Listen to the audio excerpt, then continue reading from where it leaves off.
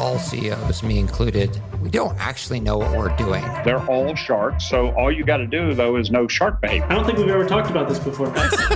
We can capture all of the wallet share. First place you start is with the product. That's just the first note.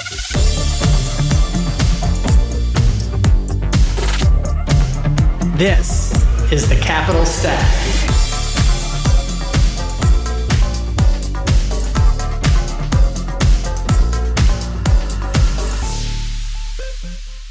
Hey, everybody. This is David Paul, the host of the Capital Stack podcast, where I talk to founders, operators, and investors about all things value creation in startups. Today is a very special day as I am going to be interviewing my sensei, the guy who taught me everything I know in venture capital, formerly managing director of Canal Partners and now managing director of Brookstone Ventures, Todd Belfer.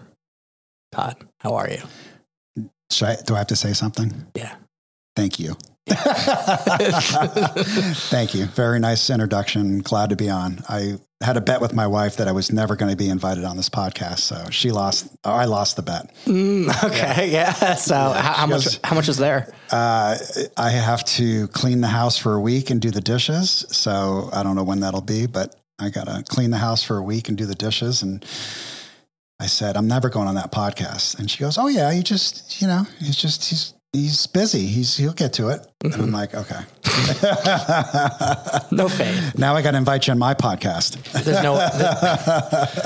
There's no fucking way I'm going on your podcast. Lots of tears on my podcast. Yeah. Not because I wouldn't want to go on your podcast, but just based on what you talk about on your podcast. Yeah. My podcast is about relationships. It's all about personal relationships.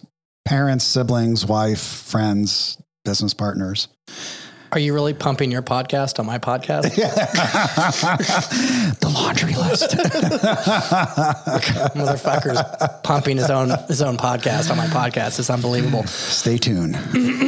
Todd, tell me about yourself and tell me about your foray into the investing world specifically. Because I know you spent a little time as an operator and then you went into the investing world. And just tell me how that process started. Graduated college, 1989, worked for a public REIT for about a minute and realized I can't work for anybody else.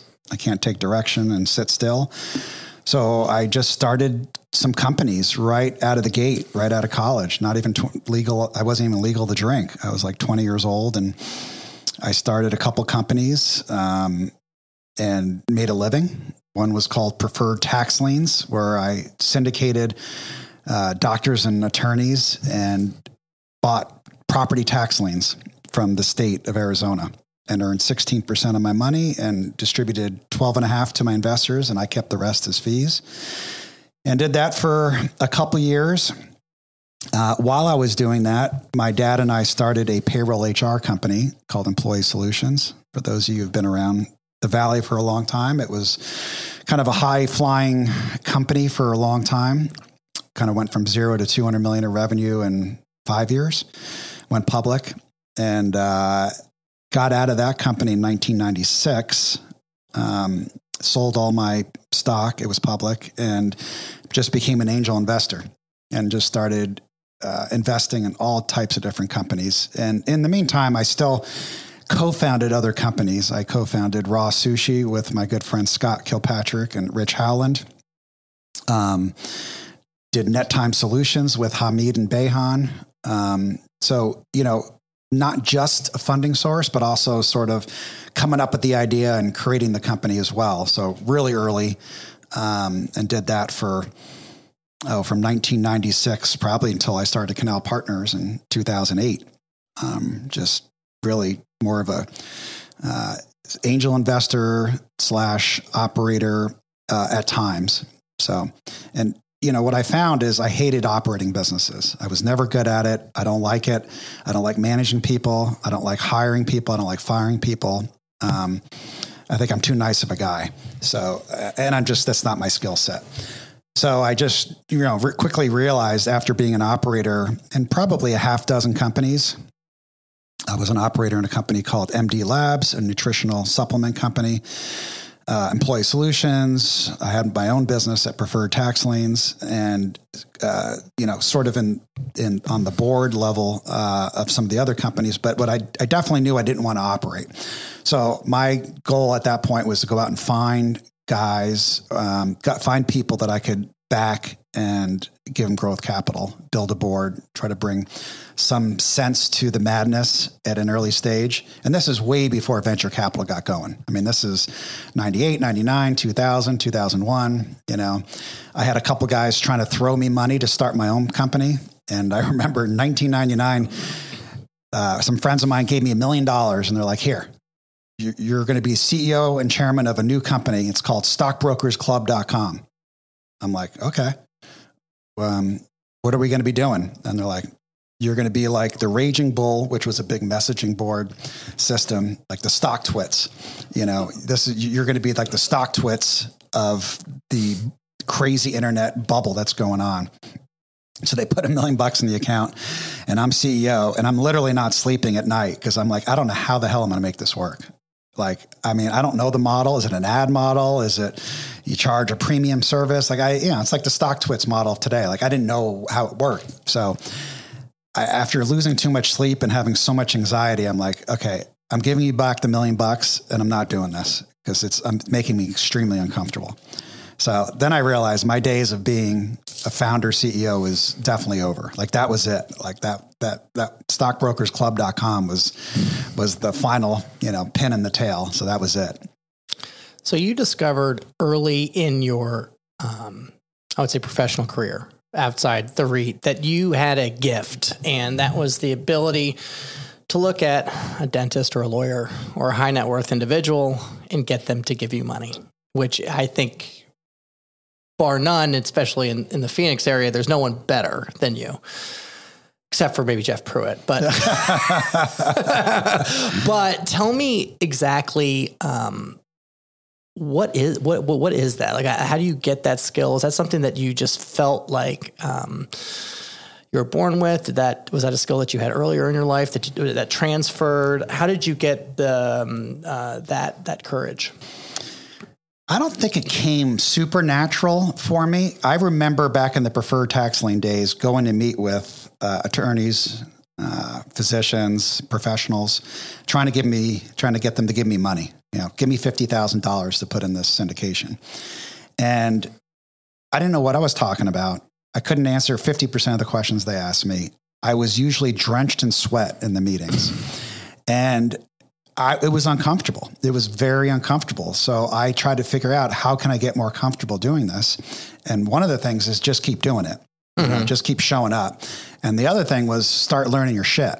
Start understanding what the hell you're talking about. Right. Yeah, you just can't be a promoter. You got to understand it. So I started to learn it. I started reading all the statutes on tax liens. I went to all the auctions. I talked to all the real estate attorneys. I went and visited the properties. I talked to my neighbors at these properties that we own the tax liens on, and became pretty knowledgeable where I can talk somewhat intelligently with the investors. And fortunately for me, those deals worked out really well. We didn't lose $1 for one client back in the Preferred Tax Liens syndications. But, it was I don't know, what's that guy's name with the public speaking guy, Zig Ziglar and all those guys. You just keep getting up there, just keep doing it. And eventually I stopped sweating, and eventually I, stopped looking down at my shoes. And eventually okay, I'm comfortable talking to you and pitching you a business or a service. And I enjoyed it. I enjoyed people. I think I just enjoy people, and I'm a social creature. I just had surgery last week, and I've been sort of tied up at my house for a week, not leaving my house. And I realize how crazy I go. I mean, I just sitting on the couch, can't leave. And I'm a people person. There's some people that love solitude, they can spend the rest of their life by themselves. I'm I'm not one of those people. And so repetition, solves many, many things. How did you think about, when to close or when to ask for the money in relationship giving? Because sometimes you might have product, sometimes, these were warmer. I mean, you needed to build trust before you've actually returned capital, right? And you had to start somewhere. So where did you come, when did you kind of figure out how you thought about pipeline and getting introduced to somebody to actually saying, hey, like I want you in? It's interesting you bring that up because I remember vividly at Preferred Tax Liens and even Employee Solutions raising capital in my early 20s. Like I would create the story, paint the picture, get excitement, and then just go away. And I would not ask for the money or the close. And then I remember like we started getting to some pickles at Employee Solutions and at Preferred Tax Liens. Like, where's the money? Like we can't do this if we don't have the money. And so it's like, okay, I need to start asking for the money. So I started figuring out, how do I do that? And one of the ways is I started to tell people that in the Preferred Tax Liens instance, my mentor at the time, Marv, was investing his own money and he was behind the product and recommending it to his clients. And he was a very credible tax attorney in town, like probably one of the top tax attorneys in town. So that lent me credibility. So here's not this 21-year-old punk just having his hand out trying to raise money. Now Marv is sort of my mentor, sponsor, and an investor of mine. And it added and lended credibility. Social proof. Yeah. And this is way before the internet. So it's like, it's literally showing up with a book and like, here, read this book, that I'm giving you this private placement memorandum. And I'll, tell you about how I can make you money. And then eventually you built a track record and it's easy. Once you have a track record, like, hey, I bought 100 properties and I returned all the capital for those 100 properties. I didn't foreclose on one. They're like, okay. Yeah, that's an easy sell. Yeah, and you have a reputation. People are talking about you. Right.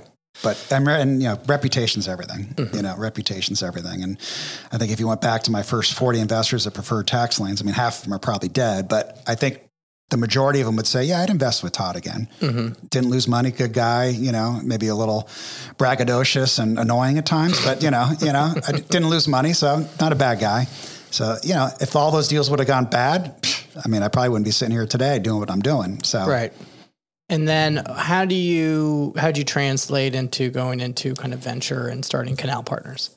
It just sort of happened, I think, just naturally by funding a bunch of companies. So after I sold my position in Employee Solutions, like I said, I seeded and co-founded NetTime Solutions, Raw Sushi, MD Labs, Monterey Pasta, which was a public company. So deal flow just started coming to me. This is back in the late 90s where there just wasn't a lot of capital in Phoenix. Yeah. Like if you could raise $2 million in Phoenix for a growth startup, you were like, I mean, you got to call that guy, that guy can get you $2 million. Like nobody was worth $20 million back in 97, 98, right.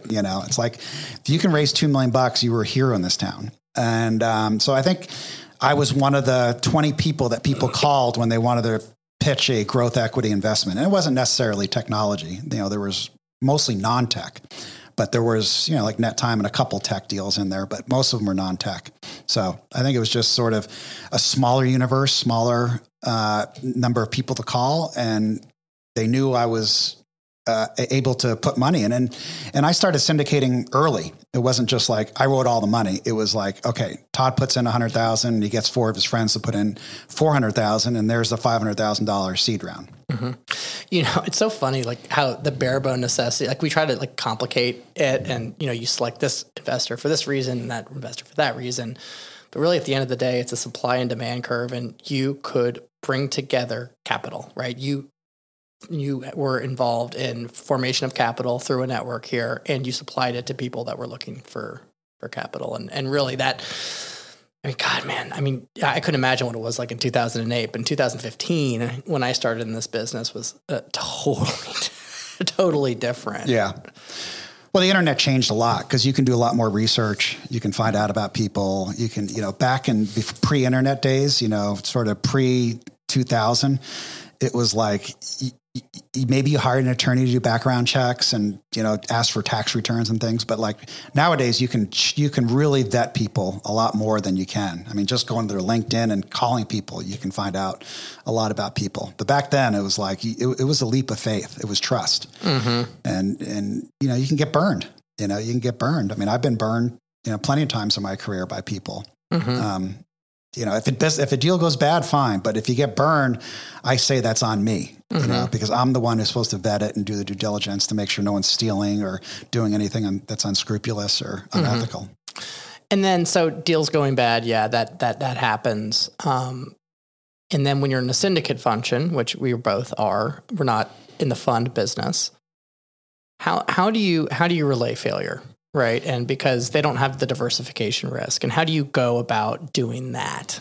I hate it. I hate it. Even though they say bad news first, good news second, I'm still an optimist guy, half glass full. I mean, this thing could be on life support, and I'll be like, there's still hope. We're still going to make money. It's Dude, like, no one's more excited than they are now. Yeah, everyone's pumped up. It's like Eterus light posts. Like the thing's literally like the doctor's like, turn off the fucking machine. Yeah, put a pillow over the head. I mean, this thing ain't coming back. This guy's he's going, you know?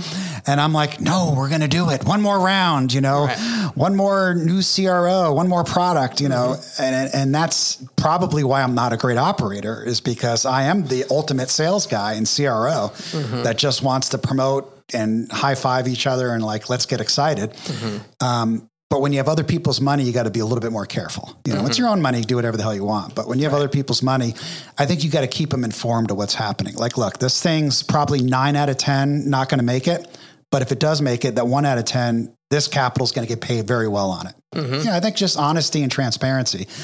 And people appreciate that. I mean, I invest in a lot of different funds. I don't want the guy that's going to give me all the great news and never give me bad news, So there was a blog article I read recently where they looked at all the transcripts from Warren Buffett's annual investor meeting, which is, a hallmark event every single year. Everyone goes.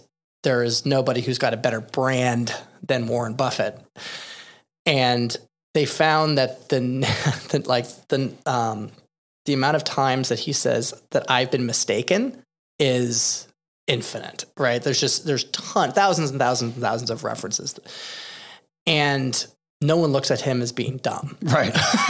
Right. They appreciate that and respect it. And he's humble. Like, I mean, the guy who's not humble, who says he's never lost money in a deal, don't walk, run from that guy. Run. That guy is a full of shit. And I've heard that from real estate guys and guys in the early, seed world are like, oh yeah, I very rarely use money, or I never lose money. I'm like, okay, that guy's first of all, he's a liar. So you should run. Right.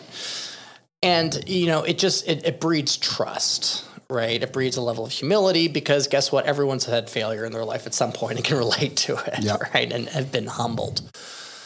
But you've had some success that wasn't humbling, especially in the beginning of Canal Partners. Right. You've had some hallmark wins. So tell me what that was like. It was a lot of fun. I mean, when Jim and I were there before you got there at Canal Partners, I mean, first of all, we were like the only game in town. It was like, maybe a couple angel groups and a couple high net worth individuals. But as far as a firm, there wasn't really Greyhawk was sort of upmarket a little bit. There wasn't a lot of competition. So I think when we got a look at a good deal, it was like, we got it, whether it was PT or, Net Time or, any deal that was like a pretty decent deal. Like didn't have a lot of competition. Where now, if you have like $1 million or $2 million of ARR and you're got phenomenal KPIs. You could be in Yuma, by the way. Yeah, you could be in Yuma. You're going to get found. Right. Like people are going to find you. Back then, people didn't find them. And I remember like Jim and I negotiating with the Web PT deal and we're like, no, we need a participating preferred. They're like, oh, okay, $3 million pre-money, 2.5 times ARR. And they're like, all right.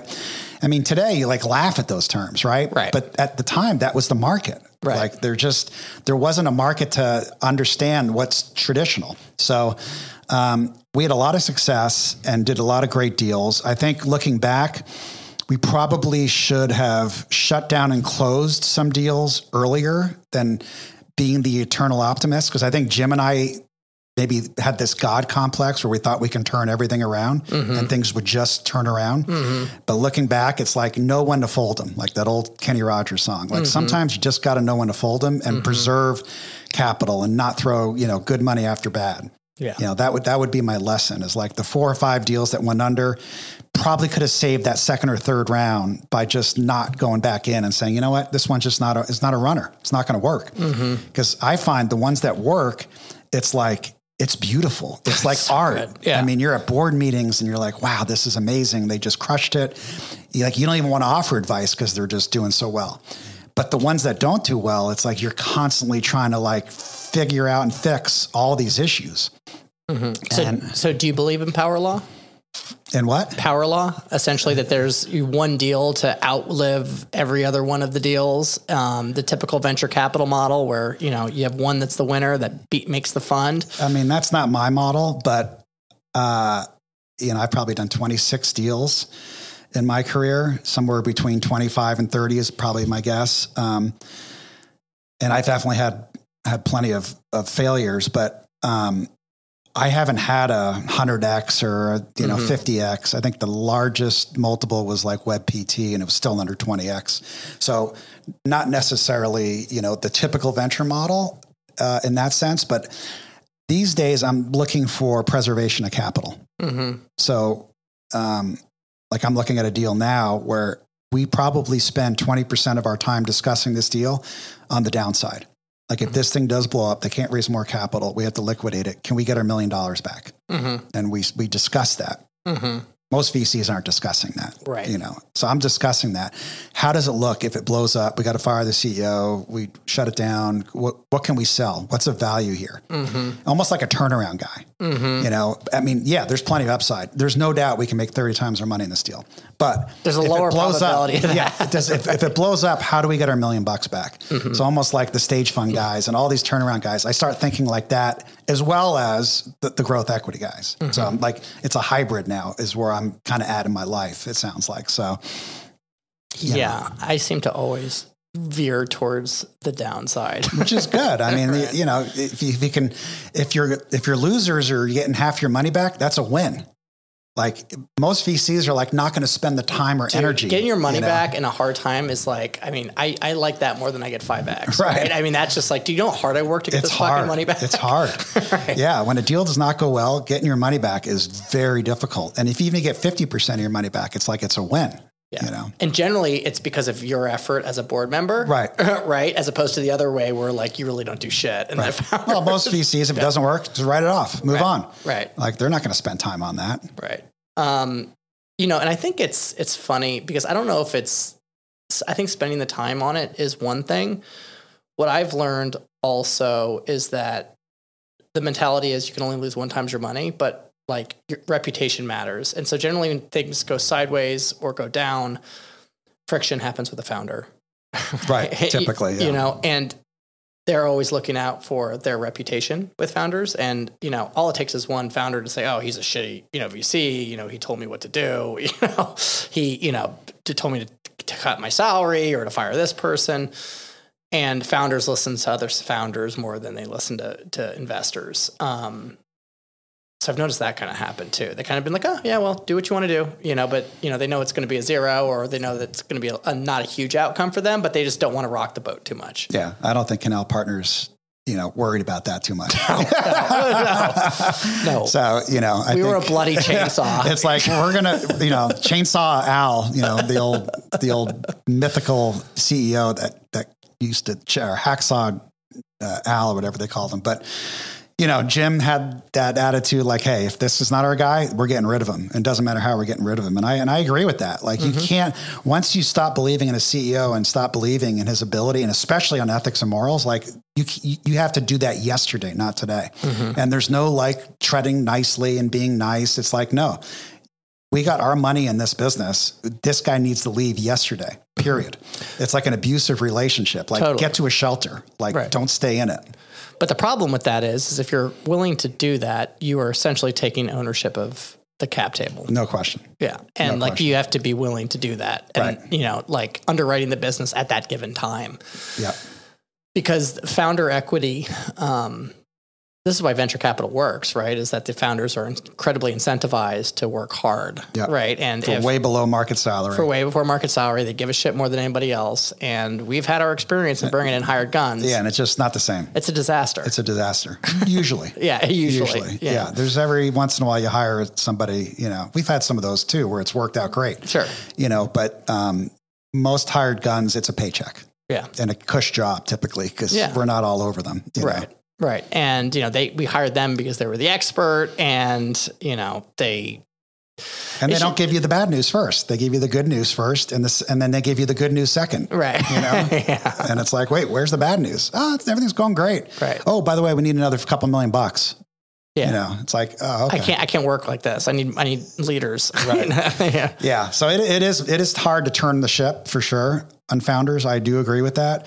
You know, we have a couple situations now where I think the founders are phenomenal founders, but they're maybe not the right CEO at 5 million of ARR. Totally. Yeah. You know, and it's like, how do you have that conversation when they don't want to leave? Like they're so in the seat and they love it, but it's maybe not their skill set at 5. Maybe it was at 0. Totally. And it's like, you know, but you got to have the conversation if you feel it, if that's what you believe. No, totally. You know, it's funny. It's, people always talk about founder friendly, and, you know, I just call it sometimes business stupid, right? You know, and there's a thing about founder incentive that it's not that you want to oppose them because it's their baby and it's the wrong thing to do and they put so much irk, then you're not a good partner. It's the fact is that like you just get more juice from them, you know, period. Right. And listen, man, I don't want to fucking bankroll. I mean, these companies have way too much risk, right, for you to be the bankroll, you know, and we've been in situations where it's totally not worked, and we made situations that we made money and did good at, right? So there's not a right or wrong answer to that, I don't think. But you can't become emotionally attached. That's the key. Totally. And I think we became emotionally attached where we felt like we owned it. It's our kid. We're responsible for that. Totally. It's our baby. And looking back, I would say you can't do that. Yeah. You have to be unemotional, unattached, and look at it objectively. Mm-hmm. No, exactly. And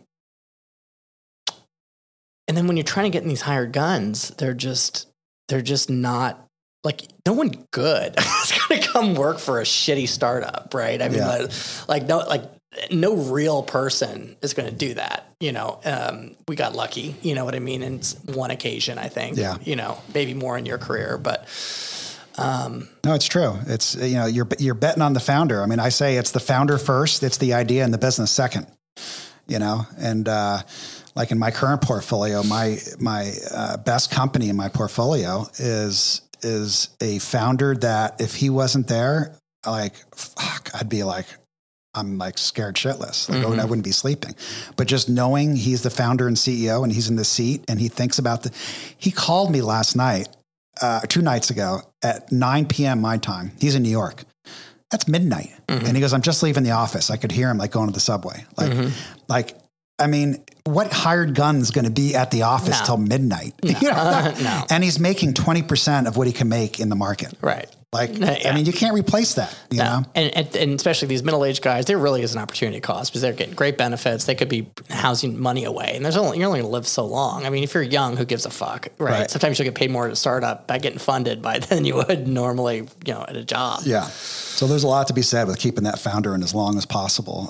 But when you just can't keep him in anymore, whether it's ethics, morals, you know, just a terrible CEO, I mean, you got to make a move. I mean, you're doing your investors a disservice. Otherwise, it's the spray and pray model. You're just like, hey, I'm going to throw a bunch of money out and hope it works. You know, you're not literally doing anything. Yeah, no, I think that's right. So in the meantime, we've had some time, and then David Paul comes in, we do some deals, we turn around one of the companies, we shut down 2 companies, I believe, at that time. And then, Jim, our partner, decides to retire, right? And you went off and started Brookstone. So tell me about Brookstone. How's it alike? How is it different than Canal Partners? Pretty similar, except I really do miss David Paul on my team. You brought a sense of professionalism and intelligence and due diligence and a perspective to Canal that I definitely miss at Brookstone for sure. So I kind of feel like we're riding a little without a saddle at times at Brookstone, but it's a similar model. It's sort of 1 to 3 million of early stage capital. Typically it was SaaS, but now in the last couple of years, it's not necessarily SaaS. It could be tech enabled. It could be services. I mean, we put $1 million in a company called Wing that is a virtual assistant company. So that's not something we probably would have done at Canal. So, you know, it's a little bit more than what we did at Canal. I mean, we're opening the boundaries. So we're not just on SaaS. Where It's kind of like where you first started your business. Yeah, exactly. It's all growth capital. Yeah, it's growth capital, and it's not necessarily SaaS or just software. It's, we're looking at a pickleball company now, putting in $1 million in a pickleball company. Nothing to do with, tech. So we are starting to look at non-tech deals, but I won't do consumer product deals. We have one consumer product deal in our company that actually is doing okay, but I just can't, it just gives me too much anxiety. Mm-hmm. It's like they need money every single day. And it's like, I just can't, can't, So I'm, service companies, tech enabled, potentially a high margin product company. But again, it comes down to the founders, the structure, the organization, what's working, looking at this and hey, they got to $1 million in revenue with no capital. How can we replicate this? Or are they going to screw it up when they get capital? They're going to hire all these middle management people that are going to do nothing and just balloon the expenses. Right. So I've heard of this pickleball. It's pretty fun, right? I'm addicted. I'm addicted. Yeah. I literally could play every day. I could play every day. It's so much fun. So what's in the future for you? So I'm 56. I turned 56 a couple days ago. And my partner is 62. My other partner is 45, but going on 70. And, everyone's semi-retired. So it's like, we don't need to work 8 to 5 every day. We work smartly. So when there's an opportunity and we think it's appropriate, we will go forward and fund a deal. But we're not looking at deals all day. We're not trying to stay busy. We're just trying to be opportunistic. And right now there's 5 companies in the portfolio, and I don't ever see us getting beyond 6 or 7.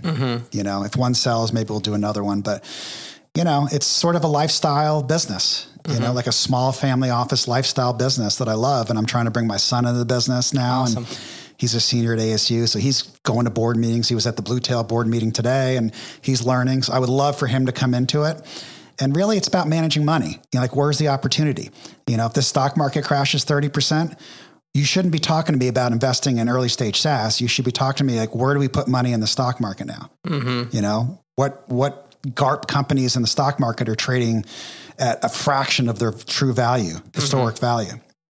So it's all opportunistic. Where do we put money? It's like Soros says, I don't care where I'm putting money. I'm putting money for risk capital. And he bet the farm on silver and made a fortune. He bet, so it's like, where's the opportunity? And there's some things I won't touch. I don't care where crypto goes, high or low. It's just something I'm not capable of assessing. But I can look at public companies, and you and I have talked about some public companies that are really trading at historically low valuations. And if you have a 3 to 5 year time horizon, I think you're going to make a lot of money, where you can give me $1 million to put into an early stage SaaS, but the risk profile is completely different than buying, some of the companies we've discussed. But it's not sexy. It's not sexy, and you don't have the control, and I don't get the fees. And, There's a lot of stuff you don't like. Yeah. Right. But, I always look at where would I put my own money? If I can't put my own money in my own deals, I shouldn't be asking my friends and family for their money. If it's not a full body yes, right? Yeah. And most VCs have less than 1% of the partnership, right? I mean, their GP is 1%. Unless you're really wealthy. And I can't ask my friends to put money in if I got 25 grand in the deal. We're raising 2 million, but I'm putting 25,000 in. Yeah. It's just not fair. Totally. And I feel like I've missed out on a lot of opportunities because they didn't fit my box. How do you think about biases? Right? Wanting to sit on board. You've changed your biases, right? In Canal, we had to sit on boards. We had to have price rounds. We had a lead. We had a lead. We had to run the documents. Yeah. How do you think about that now with Brookstone? I'm a lot more relaxed. Yeah. I do like that model. I am on 1, 2, 3 boards, and I might be going on a 4th because one of the other board members is going on paternity leave. So I might go on a 4th, but it's not necessary. Like that wing assistant. I'm on a board. I have a very good relationship with the founders. I talk to them every week. We go to dinner once a month, and I get financials. The only issue is if you have a real problem with the business or founders, there's not as much as you can do if you're not on the board or leading the round or the majority of the series, right? So it does matter if you need to remove the CEO or change up the founders. That's where it really matters. Or like, accepting a large amount of capital where it prevents you from getting out, right? I feel like that is something that can happen, right? If you take on too much money and, taking a real deep look, and it could be a great valuation, but this business isn't worth that. Well, that's funny. You mentioned that because I just got out of a board meeting, and the last half hour of the board meeting, we discussed raising capital. And then one of the other board members goes, well, hold on. Before we discuss raising capital, what do we think we can possibly sell this business for? Like, let's use a middle to stretch case, and then let's discount that to a current round. And even though we can get a good valuation today, are we just screwing ourselves? Yeah. Like, okay, we feel good. We got a great valuation, but now we can never sell the business unless it really grows. Right. So I don't think a lot of boards think about it like that. And which is really fascinating, because how are you going to get out and raise a new fund if you can't get out of these deals? Right. And you're seeing that now. Like, all these last funds are like in tons of deals and they're not getting out of them. Mm-hmm. They're like stuck. Yeah. Because the valuations aren't there. Yeah, I think that happens a lot in vertical SaaS. Like, you invest in a couple $1,000,000, but you don't get to that point where you can take secondary, and it's like, fuck, like, how do I get an A done? Can I get a small A done? Can we just convince some schmucks to put on a note? You know what I mean? Well, that's why, when you, Jim, and I had Canal, I loved that. Maybe it was our motto or a tagline, but like, we are conservative capital. Like, we are not your typical VC. Like, we want the founders to own the majority of the business upon an exit. Yeah. We don't want you to continue to raise money.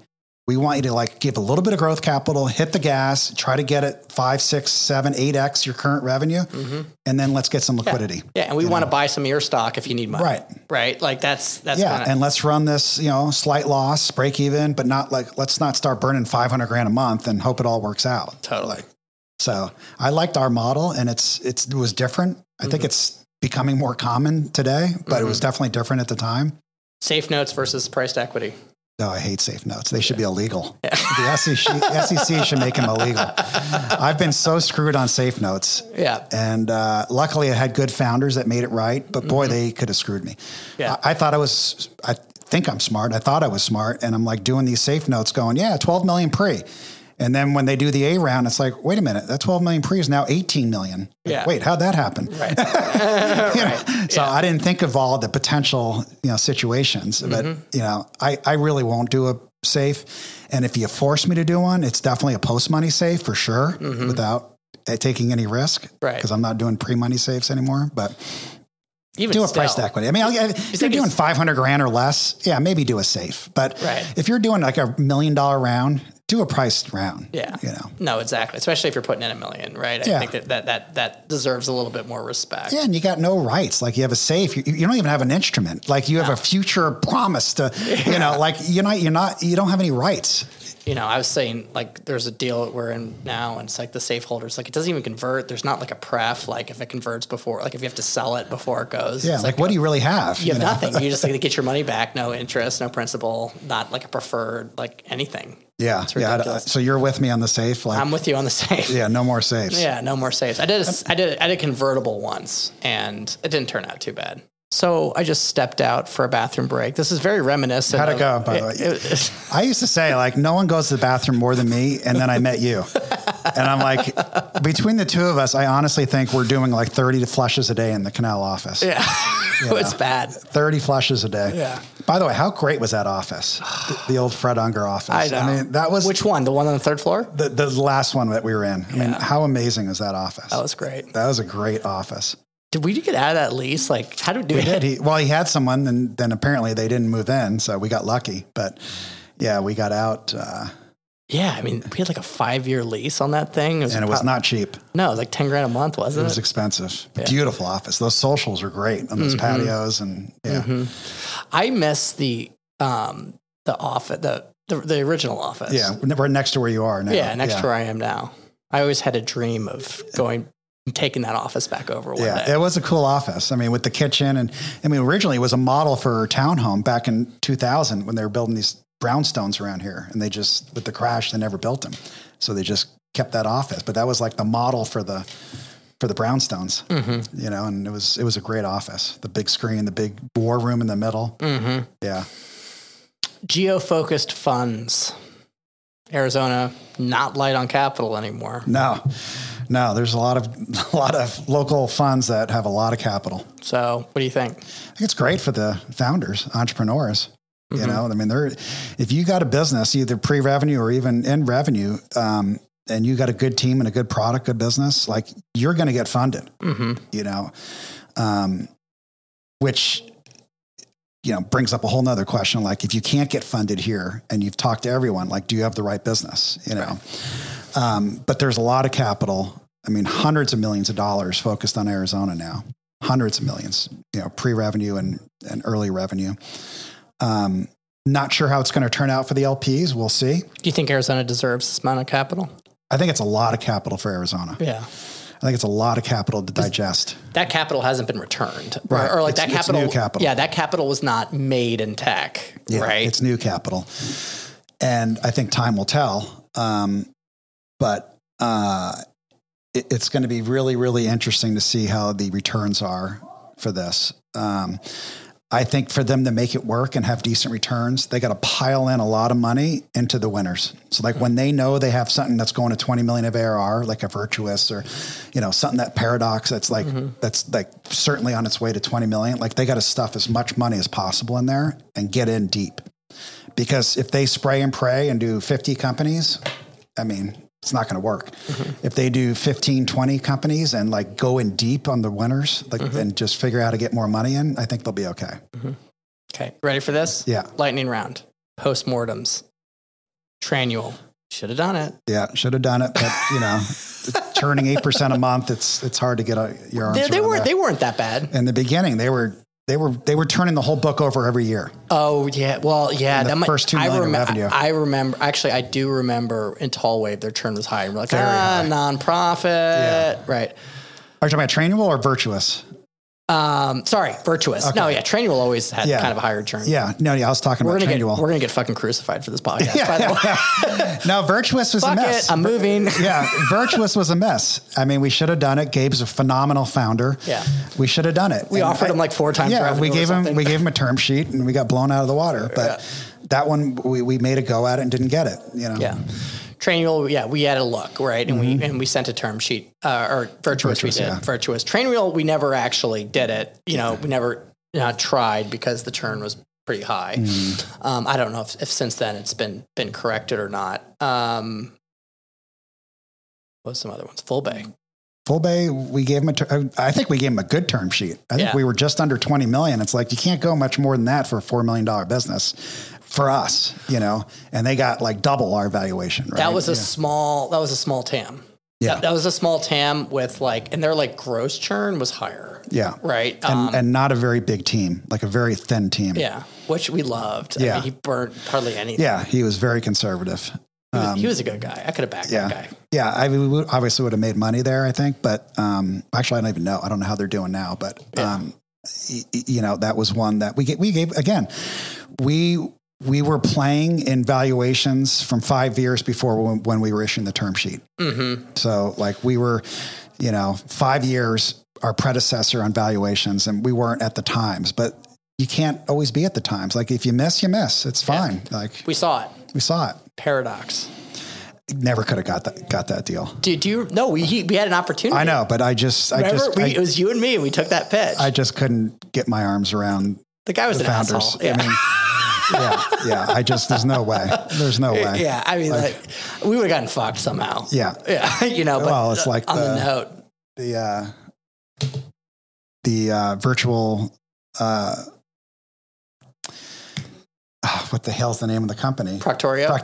Right. The virtual, proctoring. Same thing. Like we had to look at it. We actually I think we had a signed term sheet. We did. We had something. A signed term sheet, and it's like we just didn't get that deal done. But again, when you don't did we pay like $20,000 in legal or something? I think we did. Like something like insane. We had a signed term sheet. We had docs. We negotiated to buy the founder stock, and the founder would not even talk. The excommunicated founder wouldn't even talk to the CEO. We did him a brokered the deal. favor. Yeah. We brokered the deal. We made it available for him to buy that stock. Right. And I was like, you know what? He's a mensch. He's going to do the right thing and just throw us 5% of the company for doing that. I'm still waiting for the stocks. Yeah. I still like that. I think he eats. I'm still waiting. I think he eats at your restaurant. All the time. And I think at one time he says, I'm giving you 5%. I'm still waiting for the stock certificate. Yeah. But I brokered a deal where those two were never talking to each other the rest of their lives, And Teddy. That was his name. Teddy. Yeah. Teddy. You were negotiating with Teddy. I was on the phone with those guys all the time. How about the one in Chicago that we didn't get done in the restaurant space? Chally. Yeah. Yeah. Did that turn out okay? It's like 10 to 12 million now, but but they're on the SMB side and they're churning pretty hard. You know what I mean? And it's a lot of things. I mean, this is the one lesson is that if it's not, at least $1,000 a month of, ARPU of software spend, like it's going to get pulled out. You know what I mean? Like you need to have something that's good enough where people are going to spend real money on it. Right. Yeah. What else? So what are you going to do? Are you going to focus more on the Southern California market? Or are you going to still stay Arizona, Southern Cal? Some news. So now that Todd mentioned it, I am moving to San Diego from Phoenix. And yes, I'm still going to cover Phoenix. I've always been kind of a San Diego. I've always still covered it, but I think that got kind of a little frothy too, but I think it's going to come back down. Do you think valuations are lower in Arizona than Southern Cal? Mm-hmm. Yeah. Even with all the capital here? Yeah. It's funny. I think there's more institutional seed capital here now, but they've been slow to deploy. Right. So, like Scoresby just officially finished and, there's a lot. When he finished, like raised his fund? Yeah. $25 million fund? Correct. Yeah. And so like before that, he was doing like one-offs, right? And so now he's got a cadence, right, that he has to do. And AV, VCs, 100 plus. 100 plus. Yeah. AZVC and AVC. They didn't talk to each other before they branded. Yeah. Right. And so I'm looking, but it's funny. It's just like you said, platforms matter to the point solutions now. You got to find something with really good ACV or else it's really hard to make money. And, people don't really want to buy SaaS anymore. You really have to have a really unique offering. Do you feel pressured to get a deal done if 6 months go by, a year go by, and you're like, I haven't got a deal done. Do you start to break your mold of what you're looking for just because you feel emotionally you have to get a deal done? 100%. Yeah. At least I don't necessarily break it, but I start to break it in my head. Right. And this is okay. You start to make it excuses. Right. Or the deal kind of is shitty, but the valuation's good. You know what I mean? Like it's growing, but the sector sucks. Whatever it is, it's like, I still haven't done a deal in a year. Right. And but then it's like, part of me is just like, if you did have a fund, I feel like this is not, you can't index, right? But I also feel like even if you do all the work, right, and you do sometimes things just don't work out, and it's hard to catch that in diligence. Yeah. There is a level of luck in this business. But this has been fun. Yeah, thanks. I lost my bet to my wife, so I appreciate that. And happy birthday, by the way. Thank you. Happy big birthday. Big 39. You got one more year in your 30s. Yeah. Enjoy it. I'm going to have a blowout on the 40. Yep. Awesome. Thank you, everybody, for listening. If you like it, please subscribe, tell a friend. We drop an episode every Tuesday. And cancel me. Do something to bring me down, because I've got a big attention need insecurity problem. So just attack me. Do something. Just notice me. Stir it up. Yeah. Stir it up. Anyway, thank you so much, and I'll talk to you next week. Thanks. Bye-bye. Thank you for tuning in to the Capital Stack Podcast. Make sure to share this with someone you know that can benefit from this content. Remember to support this show by rating, reviewing, and subscribing. David Paul is the founder and general partner at DWP Capital. All opinions expressed by David and podcast guests are solely their own opinions and do not reflect the opinion of DWP Capital. This podcast is for informational purposes only and should not be relied upon for decisions. David and guests may maintain positions in the securities discussed on this podcast.